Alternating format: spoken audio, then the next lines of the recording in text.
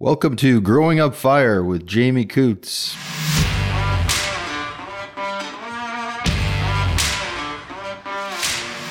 Seahawk, it is our commitment to you that you have complete access to the top professionals, industry experts, and products for your fire service.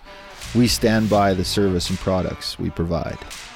We are proud of our past, and we are constantly listening to our customers and exploring new ways to bring better options to the fire service. This is Seahawk. High level, safety, service, security.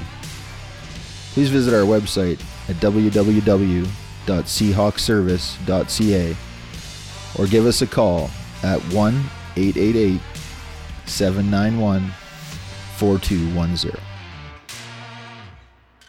All right, welcome to Growing Up Fire, Season 3, Episode 14. Can't believe that we're at 14. We're halfway through Season 3. We're also here in Clavet, Saskatchewan, which is exciting. Not so much when we drove around town. Sorry, Mike. It was a little anticlimactic, although you got some cool stuff here in Clavet. You have a big arena, some nice new subdivisions, and all the things that you expected. I will tell you, super cool. They had the tunnels, like Moose Jaw has the Al Capone tunnels, big deal. Right? Clavet has the tunnels that gets the kids safely from one side of the highway to the other side. I'll throw some posts up about that so everyone can see it. I did think that was cool, for the record. So we're in town because this is our 500th fire hall. So we've been talking about this for, man, I don't know. We've been talking about this for 12 years, right? It was just a goal we set at the start that didn't really mean anything. You just had to say a number out loud, and I picked 500, and here we are. And thanks for having us here in Clavet for that. Absolutely. Glad you're here. Thanks for coming. So we're with Mike Beamish, who's the fire chief of the Clavet Fire Department. Also works with Seahawk here in Saskatchewan and Manitoba, doing a lot of the Homatro stuff. And then we have Ayrton Faulkner. Yep. Did I say that? Yeah, right? you got it. You crushed it. Crushed it. Oh, I'm so happy about that. You do some sales for Seahawk and used to work in the mechanical part of it as well. Yes, yeah, correct. Right on. And so we'll talk about that stuff. You're also on the Clavet Fire Department. I am. And grew up in Clavet. I did, born and raised, right. 24 years now. One of the tunnel kids there. You betcha. So we're definitely talking about that. You could be thinking about it already. What's the best thing I ever saw in the tunnel? What's the worst thing? Star moments. Danger. You were a teenager in Clavet, so we'll get to what we get to here. And then we got Kirsten and Sarah with us, so thanks, girls, for coming. I know that you always give me a hard time, but here you are crushing it with me, 500 fire halls. Poor Kirsten, you've probably been to half of them with me, so you're just like, thank God this is over. And Sarah decided to jump in the truck and cross Alberta and Saskatchewan to come here and hang out with us, so thanks for that. It was all worth it because Mike has like 500 cats running around the house here. You're in heaven. You just think it's the greatest. Baby cat snuggles pay off all things. Yeah. Correct. Okay, right on. So let's start with you, Mike, right? We're in your town. We're doing your thing. Kind of tell us about your fire service adventures. Where did it start? Where's it going? Sure. So I'm actually a Manitoba kid. Grew up in a place called Hamiota, Manitoba. My dad was fire chief there for, I think it was about 27 years. I was just the kid, and it was a weird dichotomy where we were a fire family, but we weren't do anything that I would say is common in our fire service now. It was just, Dad was the fire chief. There was times we'd go to fires. There's times where he'd go to meetings and trainings, and you sometimes had to go clean the truck, but you didn't really think anything of it. I don't even think he owned a fire t-shirt. Like, it's weird to me. I promptly moved to Saskatchewan as an electronics designer. I got a job, moved to Saskatoon, and had no interest in the fire service. Well, I could only last in the city for a couple of years and had to get out, moved to small town, and very shortly thereafter, you got to join the fire department. So the fire department was doing a fundraiser. They were cooking, I think it was pierogies and sausages. And I said, it's a good time to meet them, and I'll talk to somebody when I'm there. So we went down, and as luck has it, at most of those events, they were all out at a fire call, and it was a bunch of spouses and kids that were doing all the cooking. And I guess I'm not going to talk to them here, so I better get somebody's phone number. And a couple of weeks later, showed up at the training night and been there ever since. So you got a plate full of pierogies and sausages. I definitely had pierogies and sausages. That was the highlight. Kind of fundraiser, right? Exactly. So yeah, and then I've been Clavet Fire for 12 years. So became chief just over 3 years ago now, I think it was. So Yeah. So like your poster child growing up fire, I got to tell you, right? That's the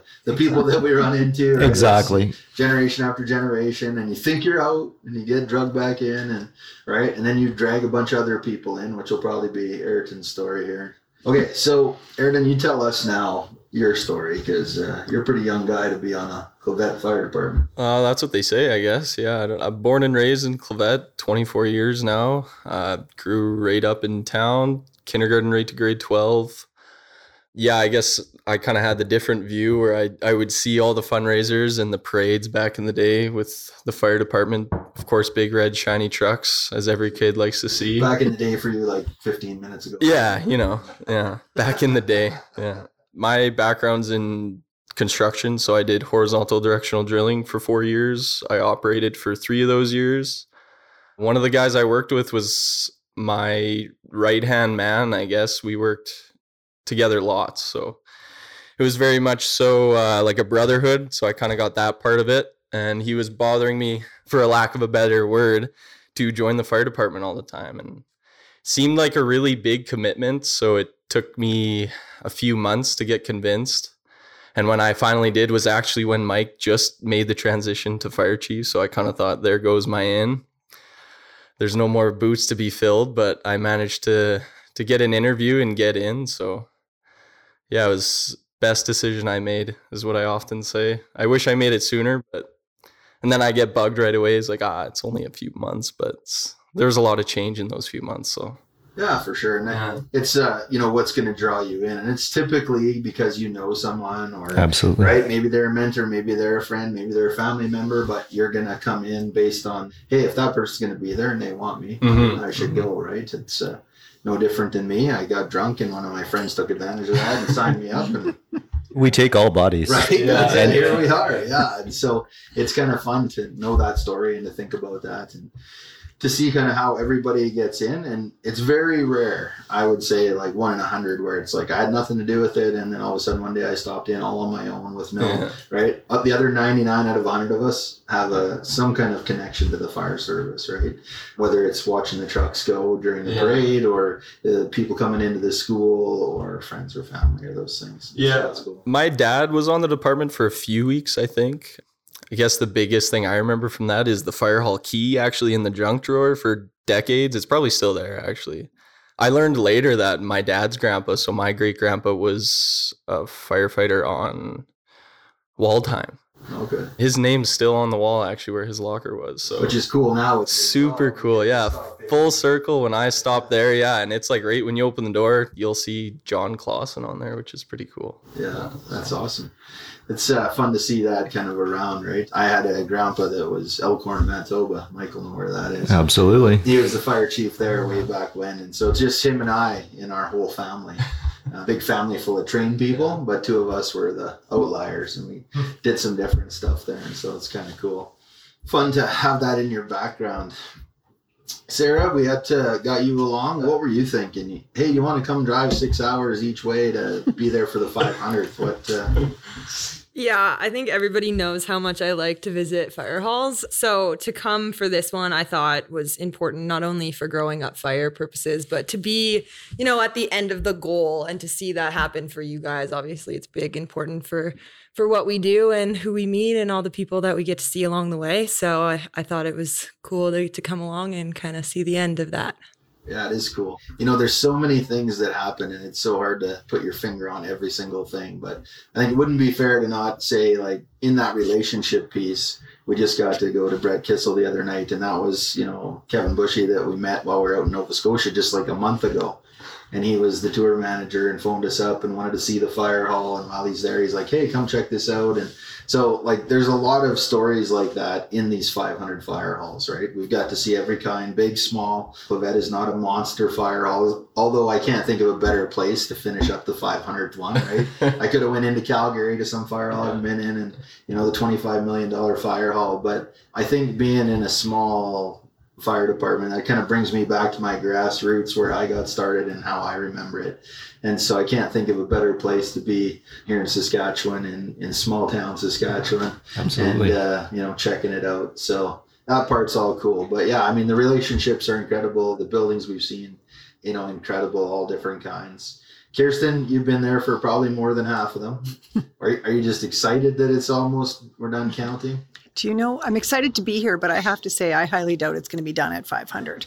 I think you bring me just so I can keep counting, keep track of which ones, take some pictures, post them. And so.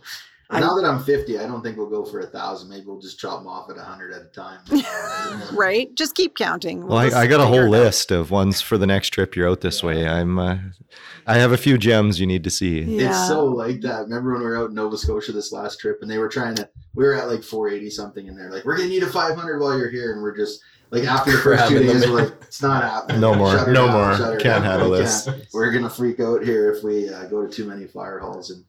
And it is fun to just visit a few every day, right? So today we went to Martinsville, we went to Lorman, drove by, saw some other ones, but didn't go in. You can kind of remember what you saw when you do 2 or 3 a day.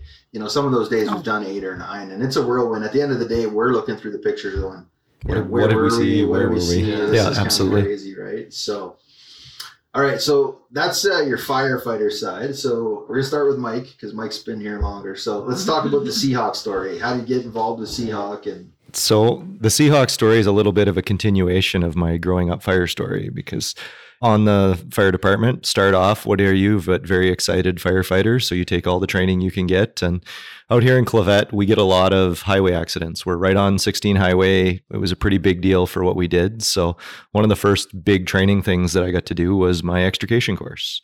Took that course and just fell in love right away. Short period of time after that, the chief and deputy were looking at somebody to be our in-house trainer for extrication. And they saw my passion for it. And they saw that I somehow had a bit of a knowledge towards it, even just being as a new guy.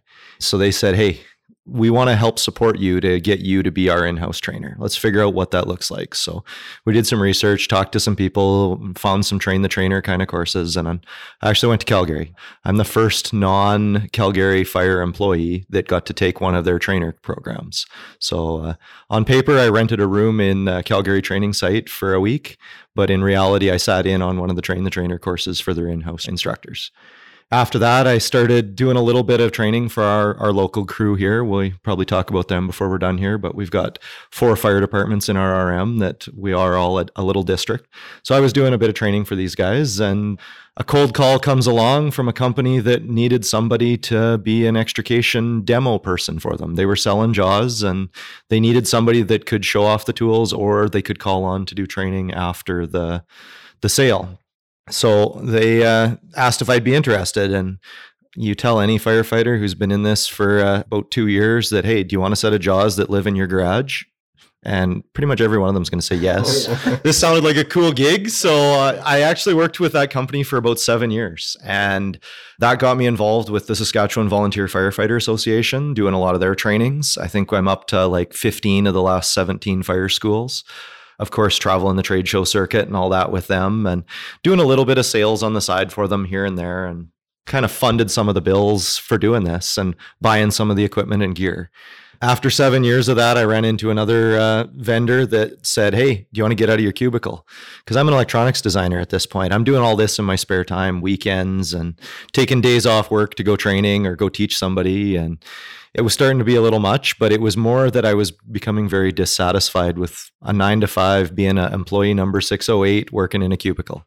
And I was looking for a change of some sort anyways. So it was the right timing for a lot of it. But this vendor gave me the chance to come and do it full time. So went to work for them. I was only there for about a year, just some creative differences and things. But at that point, that's when the boys at Seahawk, Ben and Ray, made a phone call to me one day. We had met each other a few years before at a trade show, but we kind of knew of each other, interacted quite a bit back and forth. But at this point, they were starting to build the Homatro team. They'd been granted the Homatro rescue dealership for Manitoba, Saskatchewan, and they needed a guy, and I was kind of looking for something. So we got together, and yeah, I became their rescue specialist. So for the last 3 years, I've been Seahawks rescue specialist. So all things Homatro, sales, service, and training. That's been my focus. I've done a little bit of gear sales off the side of my desk here and there, but the way things are going this last year, I'm full-blown homatro. There's nothing else that takes up my time. I love to jump on my Facebook in the morning after every weekend on Monday morning and be like, where did Mike go? What's going on? And almost every weekend there's Mike's gone to somewhere, right? I noticed that you take all the time off when it's like minus 30 though. We did it. When I started, they said that it's you don't do much in the winter, but the way the last winter was, I ran steady all winter long. I did a demo in La Ronge, Saskatchewan, about as far north as you can drive.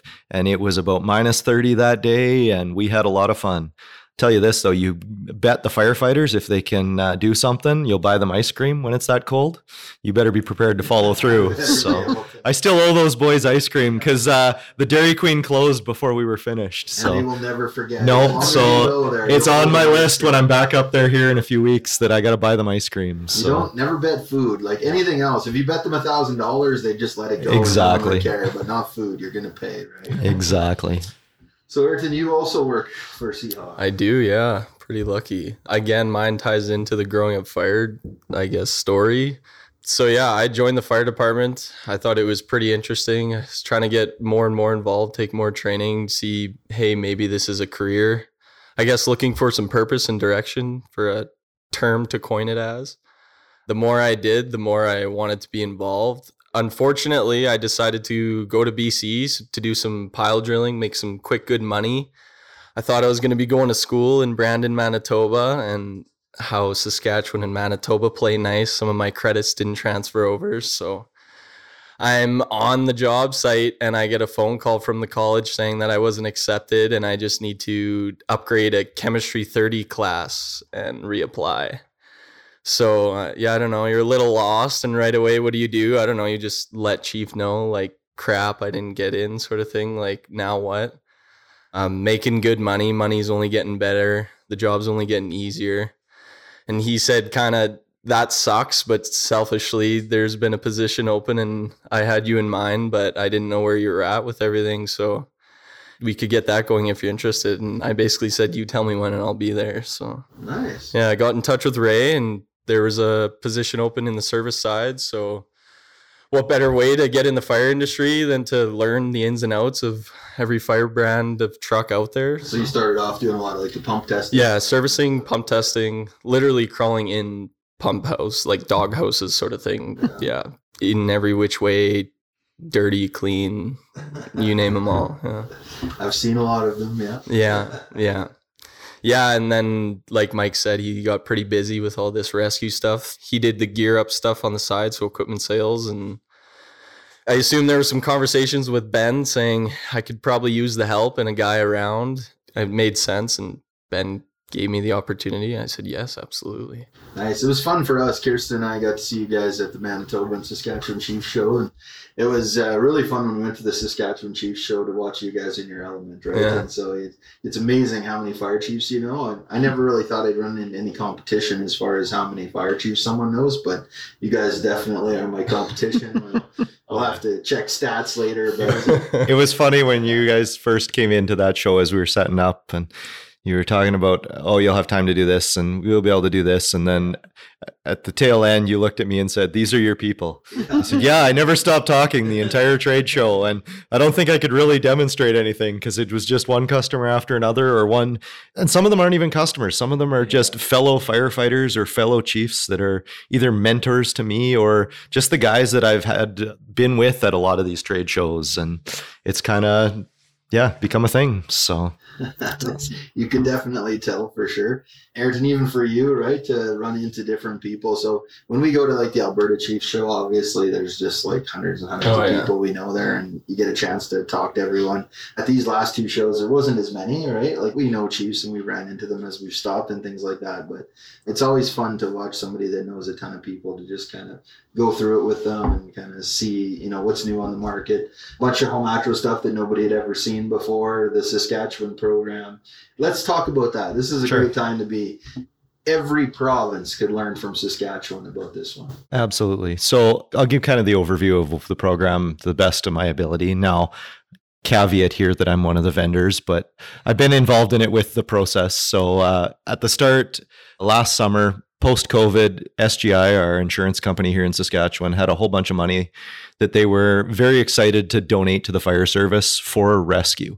Extrication and rescue, I believe, was the terminology they used, but they aren't really the organization to know what to do with it or how to deal with it. So they gave it to our SPSA, our Saskatchewan Public Safety Agency, and basically put them in trust and said, figure out how to give this out to the fire departments. Well, we had a committee that was involved with some of the minimum standards and the training programs in the province here that was already striked. So they tasked that committee with saying, hey, can you help us to figure out how to pass this along? So they came up with some ideas. I got booted off the committee right away because of the conflict of interest side of things. I had to take a step away and became one of the vendors. But what they did is they came up with options for how they could pass out $5.6 million to the Saskatchewan Fire Service where it was needed most. The goal was to give it to not only equipment upgrades, but training upgrades as well. So they worked with the vendors. There's a couple different vendors that all helped on this, but they worked with all of us to try and come up with what we could as far as options for packages and equipment and training packages and things like that. And then they were ready to release it. And it took them far too long to release it, and they know it. But in December, I believe it was on about the 20th of December last year, they released this program to our Saskatchewan Fire Service. So all fire departments could apply. They would apply with either a new fire department or as an existing fire department. They could apply as an existing to say, hey, we're a fire department, but we could use an influx of cash to help us out. Here's our training records. Here's our mutual aid agreements. Here's all the right documentation to say that we're qualified. If we're approved, can we have some money to go towards X? And they kind of gave them a wish list, what they wanted. Great. We had a whole bunch of departments that applied for that and got that. And then the other option is the new fire department style, which new is a bit of a misnomer because it's not really for a brand new fire department, but it's more for a department looking to either have a restart of their extrication program, or they maybe haven't been doing a lot of it, but are getting into it. So that came with a training process. So you would be granted approval to get training. Once that training is complete, then you're granted to get the equipment package that goes with that training. There's multiple different levels to that. There's 3 different levels. Bottom level would be hand tools only, and and those who might be familiar with the ITLS program. That's the course they're offering to the bottom level for people without the equipment. Then there's a level 1 extrication. It's designed to try and line up with NFPA level 1. Comes with a cutter spreader ram set of tools at the end. And then there's a level 2 set, which level 2 is designed to be the advanced extrication.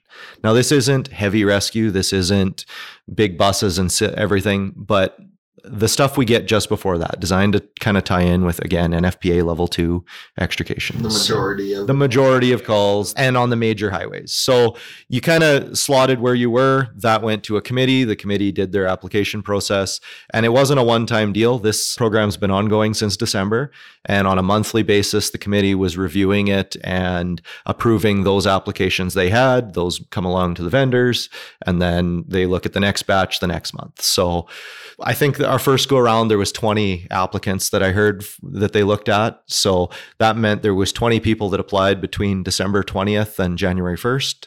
And I'll tell you, as one of the vendors, the number of phone calls that you get over Christmas break and inventory time, and when you release a program, never release a large program to a province on December 20th. That was a big mistake. But they had to do it before year end. That was kind of where they were getting to. Do what they got to do to yeah. It sure would have been nice had they waited till January 5th. It would have been a little bit nicer. Actually, in my case, it worked out quite funny because they started telling a bunch of the first batch they were approved while I was on holidays at a ski resort, and I was going up the chairlift and my phone blew up. So it was quite entertaining for me that way too, that they didn't do the timing so well. For me, the next step is a lot of the training. So I'm Seahawk as well as one other vendor are the 2 training vendors. So that means most of the training for the level 1 and 2 are falling to the 2 of us. And then there's 3 different vendors providing tools for the packages. So we're a big part of that as well. And it's soaking up a lot of my time.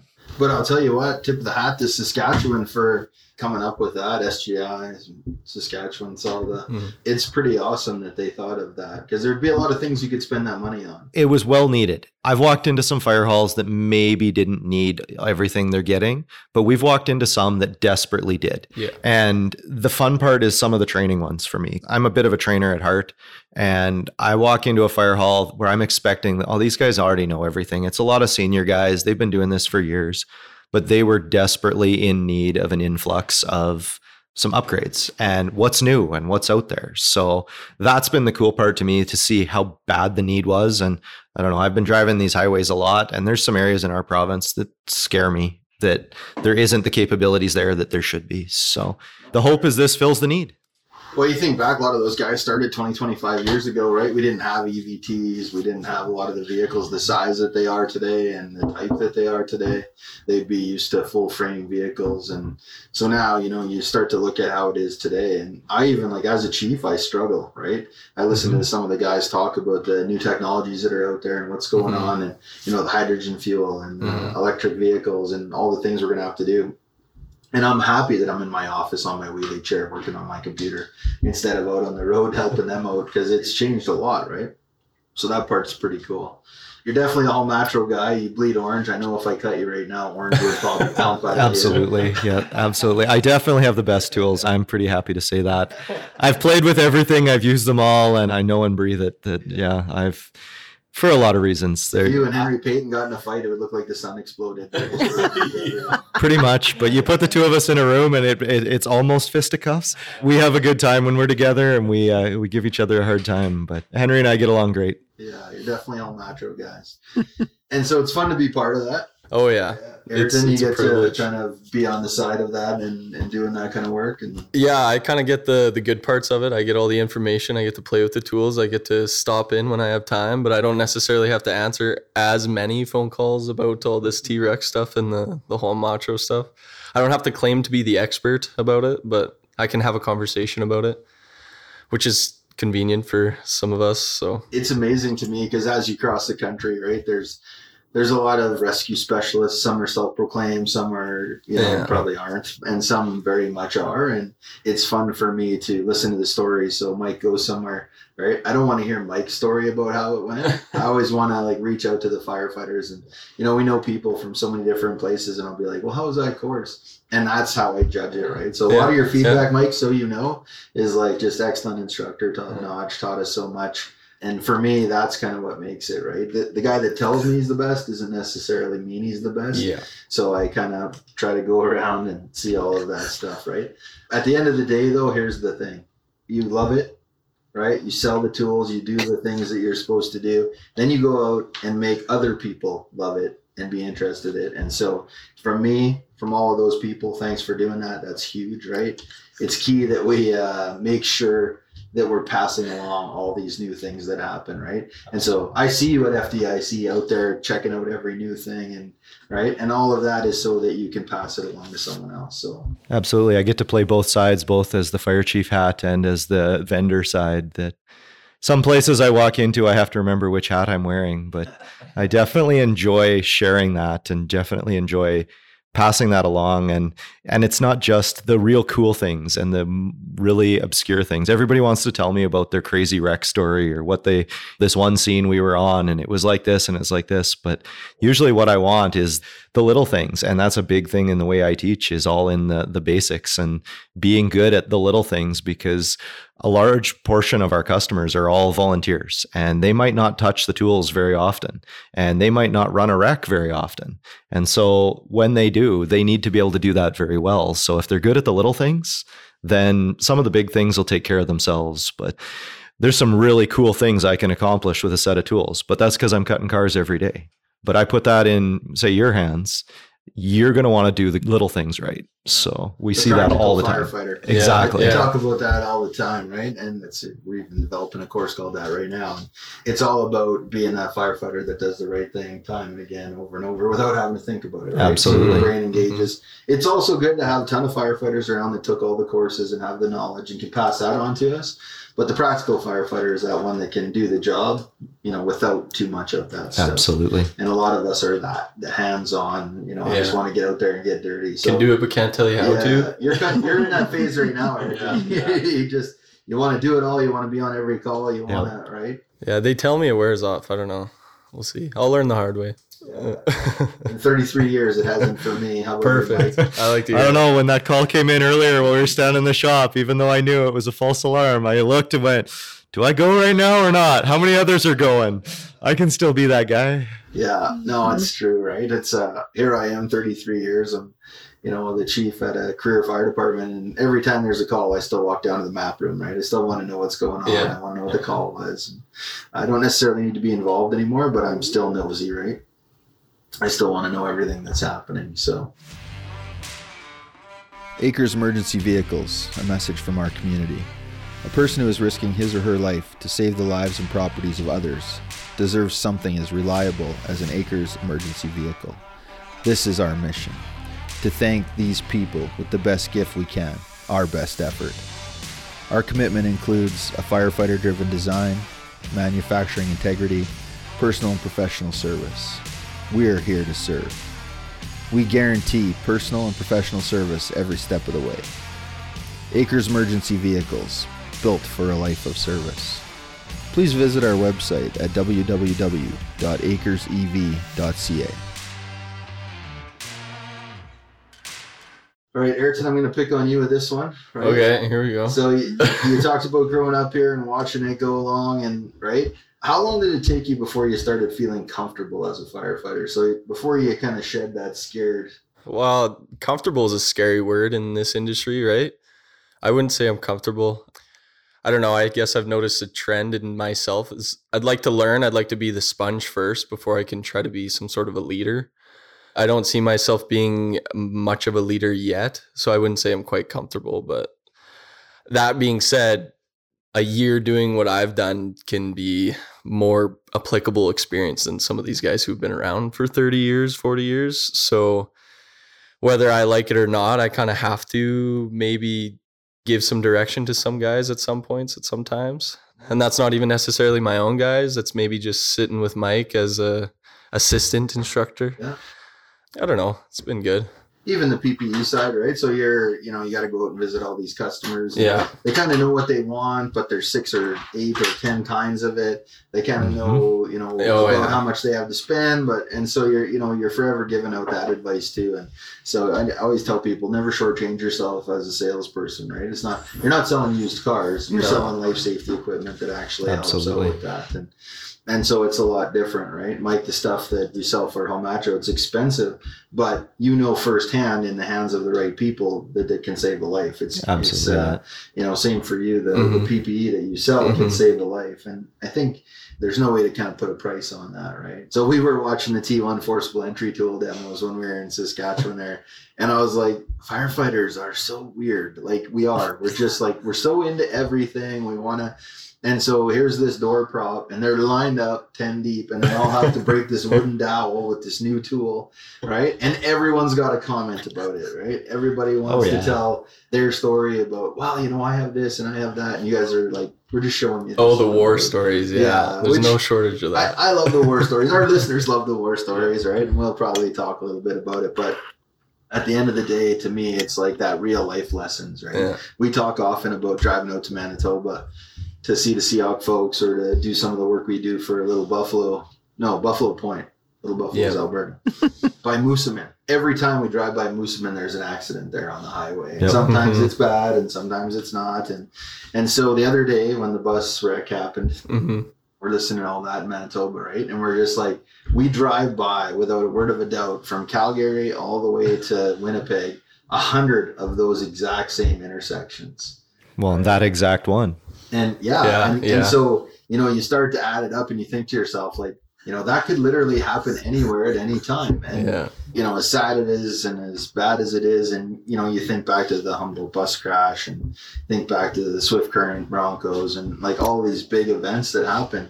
It's crazy, right? And the people need us. They need us to have those rescue specialists that are out there teaching everybody how to do it. They need this new, better equipment and training. And people are never going to stop building better cars and houses with lighter weight materials. And right when we bought our last camper, it always makes me laugh, right? And the guy said, this weighs 7,612 pounds. I was like, whatever, dude. Like, you just drove it on the thing. He's like, no, every single thing that this is built out of has been weighed individually. I could show you what every screw weighs. I could show you what every fuse weighs.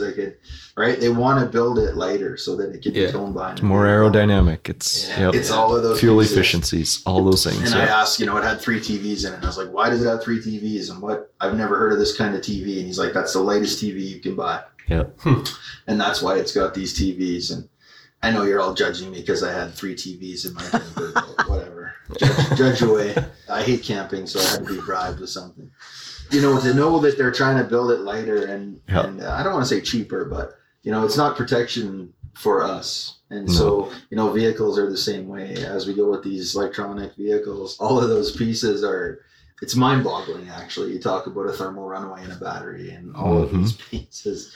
Where's it all going to end? I don't know if it all will end. You're an electronics expert. You probably can see that there's no end to this in our lifetime, right? Probably not. And so it's kind of cool. And to link that to the 500, as we go across the country, this one and the U.S., and we visit all these people, right? You have to know that there's fire halls we go to and they don't even know what we're talking about. Yeah. Like there's no electronic vehicles anywhere near them. They don't even know what you're talking about. You couldn't charge it in their town if you wanted to.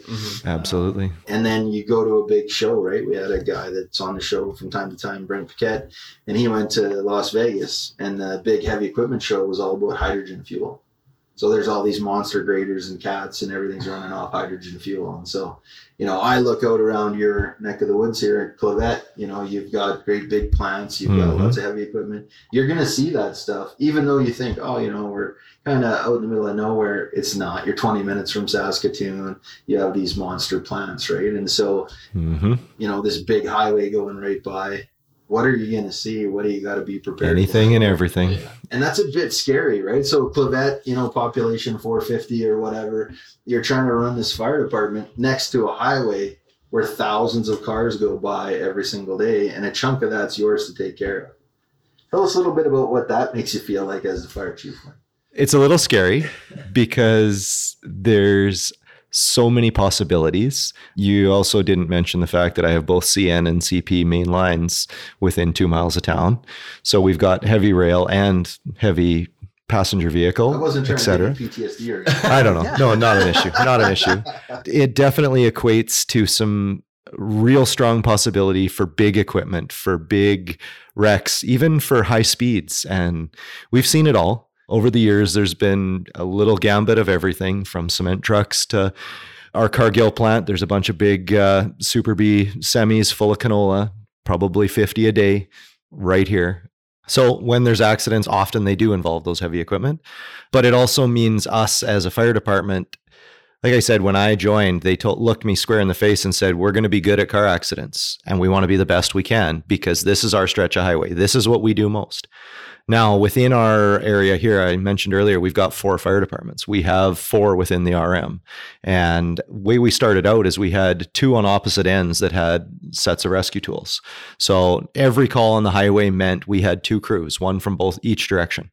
And that was awesome as a chief or at that point for me as a captain, because I knew if there's 4 of us in one truck, I had 4 coming from the other way. So even on that day when there wasn't many people around, I knew I had manpower. What we've done and what's happened is one of our other departments here, the one that's actually located right in the middle, they've put a lot of work into becoming better at extrication and dealing with highway accidents. And what we realized was they could actually get there faster than some of us. So even if they showed up without a full set of rescue tools, they could be on scene for a couple minutes earlier, start that stabilization, start that traffic control, patient care, whatever might be necessary as they waited on the tools coming from either of the other 2 communities. Now, this has grown, and through this T-Rex grant, we're going to end up with a lot of tools in our area, but it's also going to mean that we have a lot of very competent rescuers coming from all sides. And in volunteer world, where we're always struggling for manpower, knowing that I have 4 halls I can call from means that I'm almost always guaranteed to get those extra bodies. We're bedroom communities. A lot of our people here work in the city. The rest, large portion, work at one of the mines. So they're on shift. And when you're 1.5 kilometers underground, you don't come up to go to a fire call. Sometimes we need those extra bodies to backfill. And it's kind of neat because I'll get young kids all the time from Saskatoon that are, hey, I'm a fire grad. I'd like to come volunteer for you. I can come out of the city for a call. Well, great. But in that 20 minutes that it takes for me to get you, I have 3 other fire halls that all showed up with guys that I've been training with. So from that perspective, I feel like we've got a pretty solid crew out here. We've got a pretty great set of resources. Our communities have been really good at staffing our halls with the right equipment. Our RM has been phenomenal at supporting us out on the road and just being more concerned about let's have the closest fire department there, not some of these political turf wars. For the line is drawn here, and we've put a lot of effort into making sure that we can save those few seconds off that dispatch to make sure the first department's on the way, but then automatically we've got the other departments coming too. I love how you draw that all together, because I got to tell you, so Sarah just got back from a 10,000 kilometer trip all across the Western United States, right? Went to national parks, went to big cities, Vegas, all these places. And people said to me, like, aren't you scared? Like, you know, she's gone on this big trip. And I was like, I'm more pissed off about 10,000 kilometers going on our vehicle. She's out there and people are like, aren't you scared? And I'm not like, why would I be? I know that all along that road is professional firefighters of all kinds, volunteer, paid on call, career, that if anything happens, they'll be the first ones to go there and help her out and be part of it. And I think that that's critical. You were just talking about that, right? So this is your small piece of 16, but you treat it like that and you want, you know, the best people there as quick as possible. And so I didn't really worry about it. I didn't know this, but while she was gone, Sarah, maybe talk a little bit about the list of fire departments that you kept with Maddie. Yeah. Okay. So you basically turned us into nerds.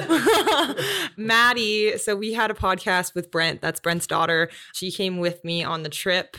And every fire department that we passed on our trip that we saw, we didn't stop. We only stopped at one, I think. Everyone still that we stopped passed, at one. I know. Yeah. So we did 10 states in 25 days. Every fire hall that we saw, we wrote down on a list. So I would say we have over 100 on our list. We sent it to the dads when we got back. So so it just makes you happy, right? On that whole trip, 10,000 kilometers, you saw over 100 different. So if you saw 100, there was 100 you didn't see. Right? Absolutely, so, yeah. You know, hundreds of fire departments full of firefighters that know how to do things, have the tools, have the know-how, have the ability to help out. And you never know what could happen and where, right? But you know that those people are going to show up and they're going to help out. And so to me, I think that that's how it is. Like now we travel all over Western Canada and it's like, oh yeah, we could break down here. We know lots of people, right? Oh, if we got in a crash here, these guys are coming, those guys, right? You start to build this confidence in a system that grows across. And as much as I talk about ego, turf, time, and money, and there's problems, huge problems in the fire service with all four of those pieces, when it comes to operational, let's help the people, it seems like the barriers are down, those four things disappear. And we'll sort the other stuff out after. Exactly. Or we won't, right? Or we won't. We'll try for another 200 years. Yeah. But at the same time, when it counts, we'll dump those things and we'll get everybody there. And so to me, that's just like something that's unbelievable, right? And by going to those fire halls, I don't know, Kirsten, do you remember anywhere we weren't allowed in or you got treated bad or? No, I don't. Honestly, I feel like every time you go to a fire hall, even as soon as they find out you're from a fire hall, even a spouse of a firefighter, you're welcomed in. It's like your family within the first 5 minutes because you belong to that group. Right? Like I've never once felt unwelcomed or doesn't matter what we're doing. Or if you're the daughter of a firefighter and you need to pee before a concert. It's happened. Do you know how many times I've stopped at a fire hall for my kids to use the washroom? And it's not just me. And in today's world and through some of the work we do with Seahawk, we have a lot of door codes for fire halls for service. And more than once I've sent a text post visit where, hey, thanks, I needed to use your washroom. The kids are much happier now. Yeah. Thanks, Chief. So crazy. So true. It's so we're going to talk a little bit about our favorite fire halls. Everybody gets a chance, right? Some we've been to the same ones, some we've been to different ones. I got asked today, which kind of caught me off guard. I wasn't really ready for that. You know, we've just seen fire halls in so many different places, but we were just recently at the Hanover, Nova Scotia Fire Hall. We got to tell you, that's a beauty, brand new, custom built fire hall over in Nova Scotia. White Horse up on the hill by the Canada Olympic Center, that has to be one of my favorites. I can't remember if it's station 1 or station 2, but it has kind of like a central drive-through and the trucks park at an angle. They back in at an angle so they could take off. They had a big decon area and it was just set up really nice. Too many stairs for an old man like me, but it was like a 3-level fire hall. That's a beautiful one. You can't you know, I'm biased, but obviously Slave Lakes, like, got an old oil field shop, converted it over to just an unreal fire hall. So I'm super pumped about that one. Winkler, Manitoba. I know people would call me out if I didn't say Winkler, Manitoba because I talk about it all the time. It's just one I love. Obviously Clavet Now, There you the go. 500th fire hall has to mean something to you, right? We'll go this way. We'll start Ayrton. That'd give Kirsten more time to think. Where's your favorite one that you get to go to? Favorite's a hard word. I think everybody wants you to say like the coolest, the biggest, has the nicest machinery sort of thing. That's not necessarily my favorite. One that definitely comes to mind is Warman. They have it. You say that, it's going to pump so many tires, but that's okay. They have a lot of equipment, a lot of nice equipment, like crazy the amount of calls they get sort of thing. Yeah, some of the smaller ones too, though, they may not have everything, but they sure have the dedication and the passion. That's really cool to see too. The old truck that was the one right after the horse and carriage, some of those interesting ones. We were talking about Lloydminster earlier. That's a really cool haul, one of the cooler ones I've been to. Maybe even the gold mine up north in CB. So not necessarily a fire hall, but that's more a cool experience. Yeah, you get flown out to see a fire truck that is designed completely different, especially small village boy like myself. It's like completely different challenges that they're facing, and the fire trucks are outfitted completely differently, but also super similar. So yeah, industrial, eh? Yeah.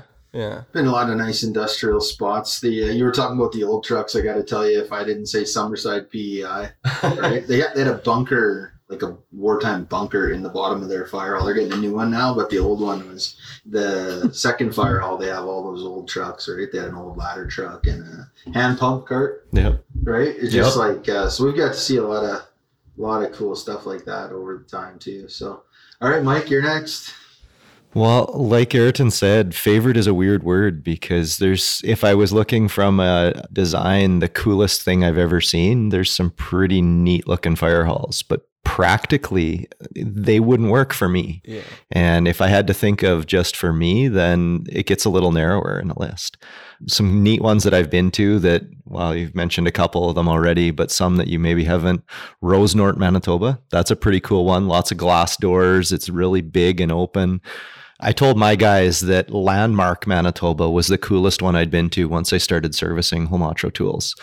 South of Winnipeg, they do a lot of tanker hauling. So water from the tanker to the fire, but then they come back to the fire hall and they have these great big water tanks up in the ceiling on big steel structures so that you fill the entire tanker in 4 minutes. Well, that's just unheard of in this province. Yeah.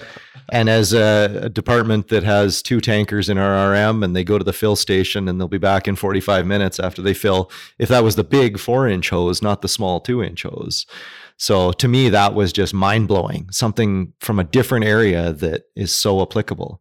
And I've been asked by more than one person, is that what you're going to push for in a future haul? And it's like, well, why not? It's such a simple thing that seems so genius. We've been there as well, and we've probably told 100 people about that setup, and yet we've seen it a few times around Manitoba now, but there's other people that don't have it, and you're like, did you ever think of this? And it just like blows. It's like light. Yeah. The other thing I like about Landmark is it's a very narrow fire hall. It's on a narrow lot, and it's a drive-through. So it's 2 bays side by side, but double deep. So you can put 4 trucks with lots of room to spare, and they all drive through front to back. So it fits in a narrow spot. And we've talked, I'm hoping, crossing my fingers here, but we're looking at something sort of new fire hall here in Clavet in the next few years. And we've talked about where would it go. And a lot of times, well, you couldn't put it here because how do you put 5 bays side by side? Or how do you put 3 bays side by side? And I said, there's other options out there. And you can give me a spot. We'll figure out how to put fire trucks on it. So really like that about theirs as well. And then the mezzanine where they have all their training. Mm-hmm. Inside, there's a mezzanine above the offices. So they've kind of got a little bit of a search house and a lot of the different props set up there, and you can bail over the railing and come down the side, and it's all just in-house that way. And so as a small, neat little hall, it would fit every need I'd want. But it's kind of cool, eh? You never... Absolutely. I also have to point out my neighbor down the road here that is within my RM, the town of Allen. They built a new hall. I think it's now just shy of 3 years. That one came in significantly under budget because of the time and effort put in by the members, and it's designed exactly for them with all the basics. It's not a flashy hall. It doesn't have every possible extra, but it's exactly what was needed for that crew. And man, I can't be happier for them. I'm happy that it's part of my crew and I get to respond with those guys because it's seen an invigorating push with the new hall. So from that perspective, the building, the stuff that's there, it's nothing special to me, but the meaning and what it's done for the crew, that's a special one for me. No, and I think you both pointed that out. And I think that's just something that you got to grab onto, right? It's like, what's your favorite hall? What's the best hall? What's the best setup? We could go into 100 categories and try to figure it all out. Most of the ones I mentioned, there's something there that caught my eye, whether it's the building or how much space they had or a museum inside or whatever it was. There's always something cool about the different things. And I hate naming names because, if I name 5 names, that means 495 don't get named, right? But at the end of the day, we took something away from every single fire hall. Absolutely. There was 500 fire halls, and we learned such cool things. And everywhere we go, we pass those things along as best practices, incorporate them wherever I am. So if I'm in Chestermere, we're incorporating them there. If I'm in Slave Lake, we're incorporating them there. If we're doing the eval tool with Seahawk at different places, we're incorporating those ideas in there. And so to me, it just became this massive, massive catalog of the way to do things, right? Yeah, absolutely. And most of them, it's the people we got to meet along the way, and the fire halls are cool. We've got to see thousands and thousands. I can't even, tens of thousands of trucks probably along the way. But at the same time, none of those two are the same, right? Like you just, how they set them up and how they attach things and all the different things they do. So you're right. It's, to pick one or another, it's really about all of the stuff. And our whole life is about these connections through these fire halls, through these fire trucks, through these events we get to go to. And so to end up at 500 here, a lot of people are like, oh, you got to go to this monster fire department. And it's like, I don't know. It wouldn't be as special to me as somewhere, a small place with a small fire department with a big, big heart, and just do it right here. So I couldn't be happier than to be right here, right now. Sarah, you've seen a lot along the way as well. What do you have a favorite that you want to talk about? Yeah, I don't know if I necessarily have an answer to this question. I think that I've seen a lot of very cool fire halls, but... You started with the right thing. Yeah, sorry. I'm sorry. But, I mean, to me, there's some cool things at each one, but a fire hall is a fire hall, unfortunately, in my eyes. However, there are some cool things that kind of pop out at some that we visited over the past, but I think the coolest part for me when I go out and visited fire halls is to meet the people that are there. I mean, I grew up in fire halls. These are my people, and it's just crazy to me that they're all the same, no matter where you go. I mean, there's sometimes a rotten one in the barrel or however that goes, but there's always people who are willing to welcome you and, they want to talk and they want to know about us. And that never changes no matter what fire hall you walk into. So that's a big takeaway for me. I mean, we've met some crazy people over the years and I'll never forget that. And so all the ones that have taken me in and the current ones that take me in as their annoying sister or whatever they call me, I appreciate to the ends of the ends. And I think that that's just my favorite part about the visits. She took mine. She took mine. I was going to say, well, stop texting her during the show. I don't have a favorite fire hall, but I do have favorite fire hall people, if that makes sense, right? So, yeah. Wow, you think I went down a dark place? Yeah, don't start naming them.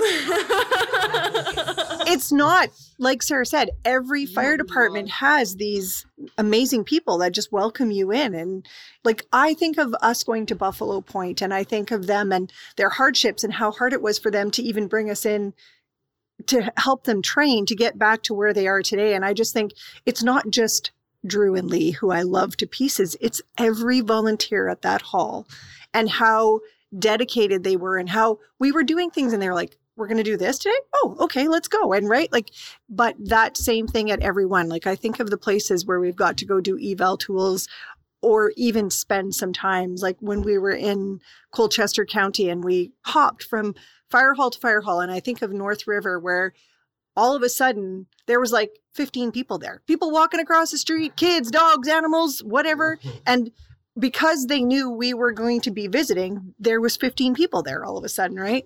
So that is my favorite. But if I have to pick, I'm like Sarah, a fire hall means nothing to me, right? I don't care about the setup. I don't care. But when I get to see the front of it and there's glass doors, it's just like, I think of the Fort St. John Fire Hall, and I think of the one in Charleston, and those glass doors that it just, welcoming. It's so impressive looking, right? Yeah. So, I mean, mesmerizing. it is, has right? a presence. Yeah. It sure does, yeah. But So it's still, one in it's the North people. Carolina, right across the street from like a white sand beach. Oh, Like that would be nice. Yeah. Like they could walk across the road to the beach. Eat lunch on the if I had to bumper, pick yeah. one, twist my arm, that would be where I am. There's probably the odd one in Hawaii. Yeah. Yeah. I don't know. I'm a mountain guy. I'll take the mountains instead. Kananaskis. Yeah. Phenomenal. Kananaskis, that's a beautiful one. Looks out It on is, the mountains. yeah. And Canmore's about to build another one that looks like it's going to be incredible. For sure, it's crazy. So, Mike, I'm going to point it back to you. We're getting close to the end You here, bet. but I want to know, it's like, so we were getting close to 500, right? We were Yep. at the shows together. I think we were maybe still 10 away or whatever. And we said, hey, maybe Clavet could be the 500 fire hall, right? We know you haven't been there. Yep. It's close to where we live in Canadian terms, 600 kilometers away from our home. Yeah. But Exactly. Yeah. it's, No big deal. We'll just drive for the night.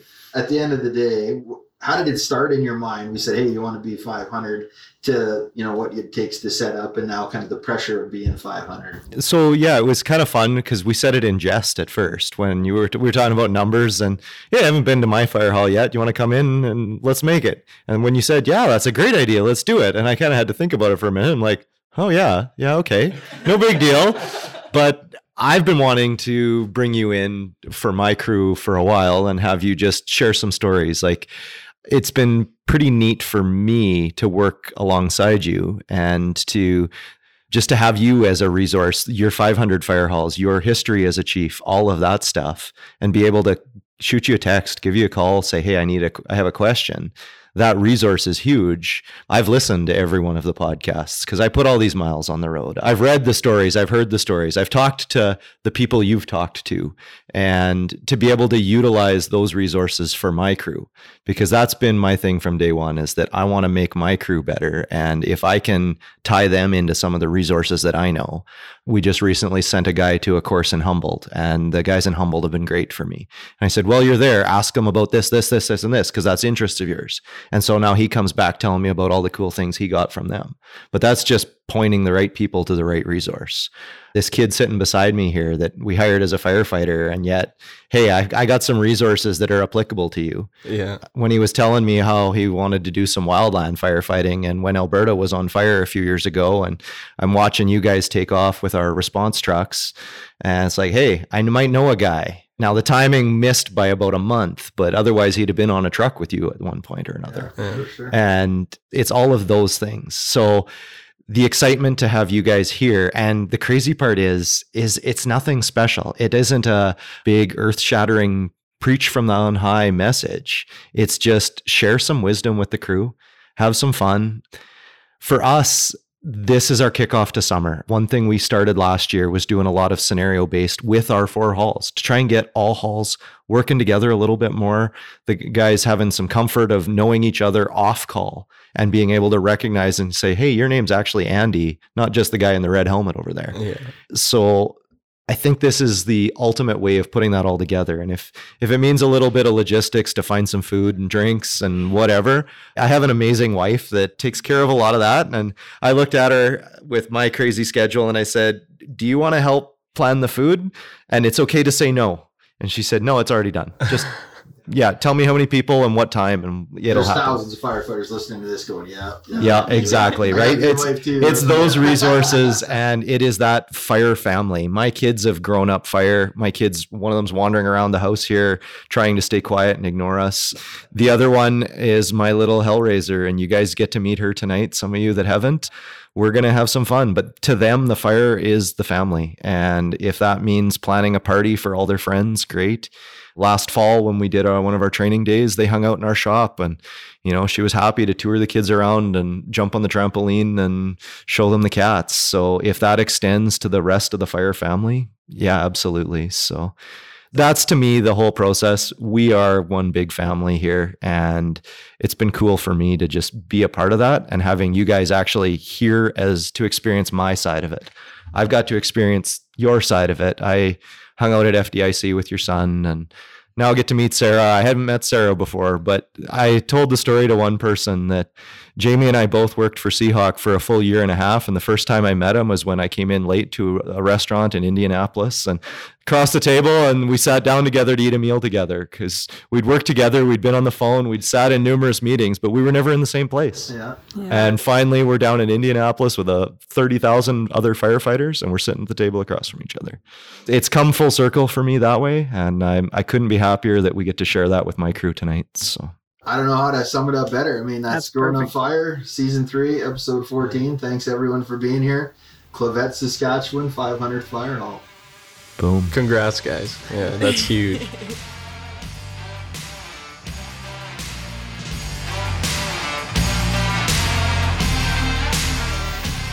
Thanks for listening to Growing Up Fire today. Follow me on Instagram @Chief Coots to comment or send questions. We appreciate your support.